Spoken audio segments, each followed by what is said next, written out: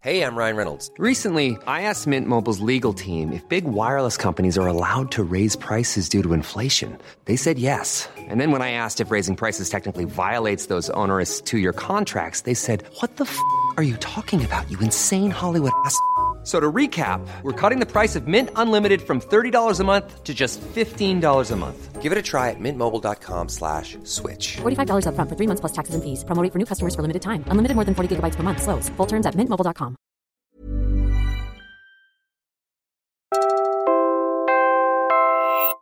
You're listening to Puma Podcast. Hi, I'm Bella Perez Rubio, Puma Podcast, and in this episode of Teka News. Formal na nating hinimok ang Senado na imbestigahan ang mga kaso ng human trafficking, rape, sexual abuse at child abuse na inirereklamo ng napakaraming biktima laban kay Apollo Quiboloy, ang leader ng religious group na Kingdom of Jesus Christ. The Senate Committee on Women is gearing up to investigate the powerful Apollo Quiboloy this January over allegations of abuse made by former members of his megachurch.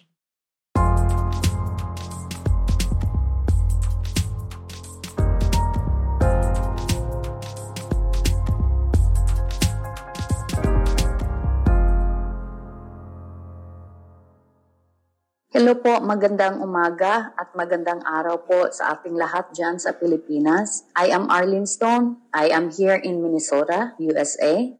Arlene is one of several witnesses cooperating with the office of Senator Risa Hontiveros, who chairs the Senate panel on women. Isa po ako sa mga pastoral ni Pastor Apollo C. Quiboloy nung ako po ay nandoon kasama nila. Ang ibig po sabihin ng pastoral, tayo po ay member sa inner circle. I was 15 years old po nung una po ako na-convert kay Quiboloy. At pinasabak po kami, namamalimos po ako doon sa Amoranto. Pinadala po kami from Davao to Manila para mamalimos po. At ang una ko pong natirahan, una po namin natirahan ng aking sister ay Amoranto Coliseum dyan sa Cubao noong 1991 po. At pinapapanggap po kami ng mga pipi at bingi at mga fake na student po. May dala-dala po kaming iba't ibang association para kami po ay lumikom ng pera. Kaya po kami pinapapanggap na bilang estudyante at mga pipi at bingi para kami po ay makakuha ng mga simpatiya sa mga tao at malaki po ang aming remittance. Hanggang kalaunan po ay pinagpatinda po kami ng mga puto at kutsinta dyan sa Maynila. Arlene says she was trafficked all over Mindanao before she was sent to Manila as one of the church's best sellers. Kapag kami po ay hindi po makakota at hindi po mabinta ang aming mga paninda, kami po ay may mga punishment. Isa po sa punishment namin ay pinapalo po kami, pinapa-fasting, pinapahiya po sa harapan ng mga workers. At ako po ay nakaranas mismo ng pamamalo galing kay Quiboloy. It was 60 slashes po at ako din po ay nakaranas na babatukan ni Quiboloy. At ako din po ay nakaranas na ipahiya sa harapan ng mga members at workers ni Quiboloy. Bilang pastoral po, ako po ay nagmamasahe ni Quiboloy at sa kanyang mga spiritual wives. At noong una po akong magsalita, in 2019, ako po ay inalok nila na bayaran upang manahimik. I am blessed, kaya hindi ko po tinanggap yun kasi ang importante po sa akin, ang mabigyan ng justice ang aking mga kasamahan na sobrang inabuso. It's not just for me, but for my people who were very abused, especially po sa mga minors, no, na mga inabuso ni Quiboloy.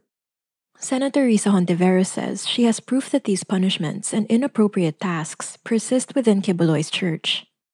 Marami na ring biktima ang hanggang ngayon ay naglalakas loob na makipag-ugnayan sa amin para magsiwalat ng paglulurak ni Quiboloy ng kanilang dignidad upang maghanap ng hustisya. But this is not easy for many victim survivors. Marami sa kanila, balot pa rin sa takot na ihaharas sila, na gugulpihin sila, na papatayin sila.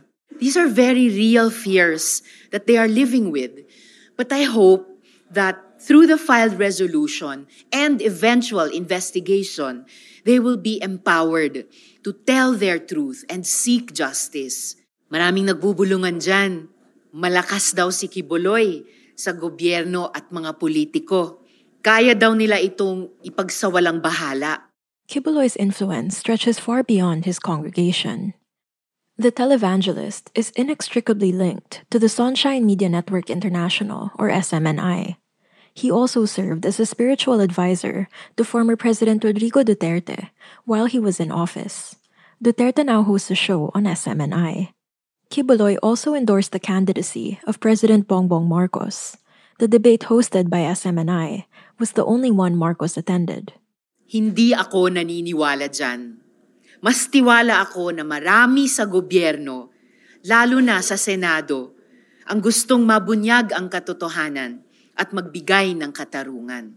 I urge the Department of Justice to issue an Immigration Lookout Bulletin Order, which they can do motu proprio to prevent Quiboloy from leaving the country. He must not escape accountability. Recent events have shown that despite the self-professed Son of God's claims, he is not untouchable. There's the standing warrant for his arrest, issued by the U.S. Federal Bureau of Investigation in 2022, for charges that include sex trafficking, fraud, and cash smuggling. And in December 2023, SMNI, widely known as the televangelist's broadcast arm, was ordered to suspend its operations for a month and is under threat of losing its franchise. Earlier that same year, YouTube terminated his channel. We answer more questions about the upcoming Senate probe when we return. Hiring for your small business? If you're not looking for professionals on LinkedIn, you're looking in the wrong place. That's like looking for your car keys in a fish tank. LinkedIn helps you hire professionals you can't find anywhere else, even those who aren't actively searching for a new job but might be open to the perfect role. In a given month, over 70% of LinkedIn users don't even visit other leading job sites. So start looking in the right place. With LinkedIn, you can hire professionals like a professional. Post your free job on linkedin.com/people today. Hey, it's Ryan Reynolds, and I'm here with Keith, co-star of my upcoming film, If, only in theaters May 17th. Do you want to tell people the big news? All right, I'll do it. Sign up now and you'll get unlimited for $15 a month and 6 months of Paramount Plus Essential Plan on us. mintmobile.com/switch. Upfront payment of $45 equivalent to $15 per month. Unlimited over 40 gigabytes per month. Face lower speeds. Videos at 480p. Active Mint customers by 531.24 get 6 months of Paramount Plus Essential Plan. Auto renews after 6 months. Offer ends May 31st, 2024. Separate Paramount Plus registration required. Terms and conditions apply if rated PG. So what allegations will the Senate Women's Panel be investigating? Sabi po ni Miss Arlene, mayroong dalawang sirkulo sa paligid ni Apollo Quiboloy. Yung inner circle kung saan siya nabilang noon at yung innermost circle.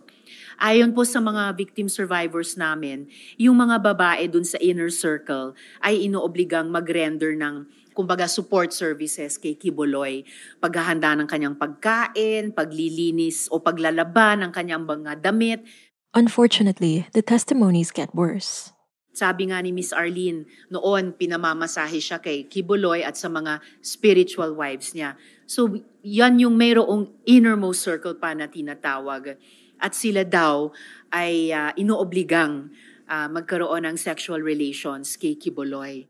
Bukod po doon, meron kaming at least isa pang victim survivor, menor de edad, na nagbigay ng testimonya sa amin na pati siya pinarender ng sexual services kay Quiboloy. Massage, pagpapaligo, which are personal enough, paghahanda ng pagkain, paglalaban ng kanyang damit.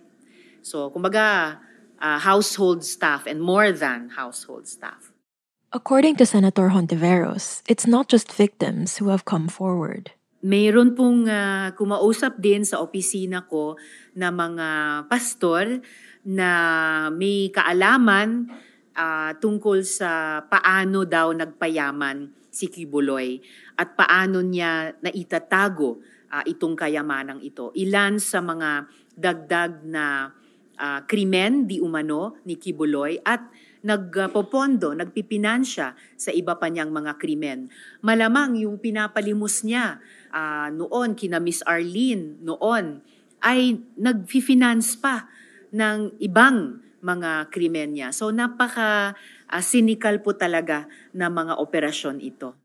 Despite Quiboloy featuring on the FBI's most wanted list, the Senate probe will mark the first local investigation of him.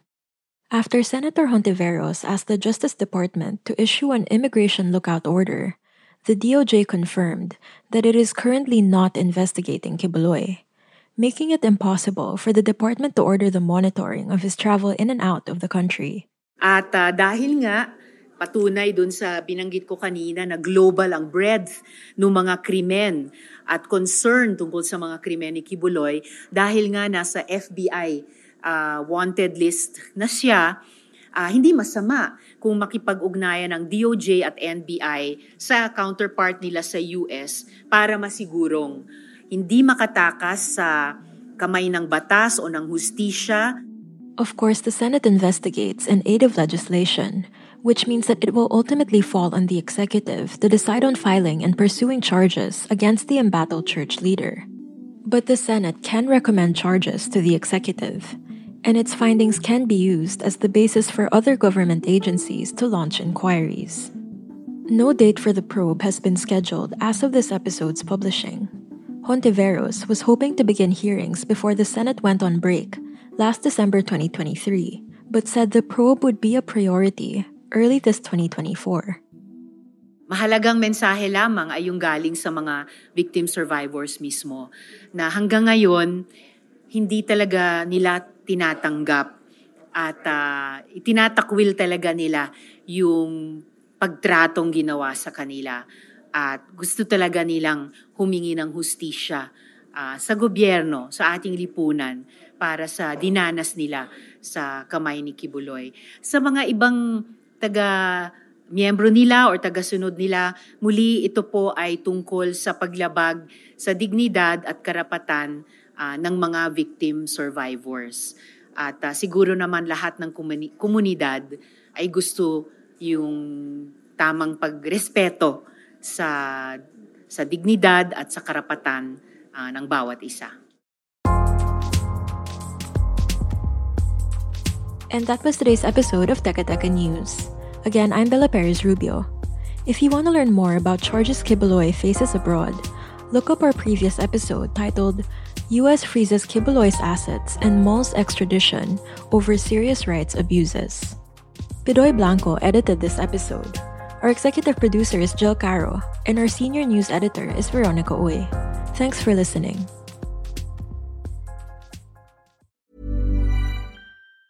Hey folks, I'm Mark Maron from the WTF Podcast, and this episode is brought to you by Kleenex Ultra Soft Tissues, your ally to help tackle your allergy symptoms this season. I love the change of seasons, but nobody loves pollen and all those other things floating in the air that make you sneeze during this nice weather. Kleenex Ultra Soft Tissues are hypoallergenic and allergist approved, so fight back against watery eyes and runny noses without worrying about irritating your skin. For this allergy season, grab Kleenex and face allergies head on.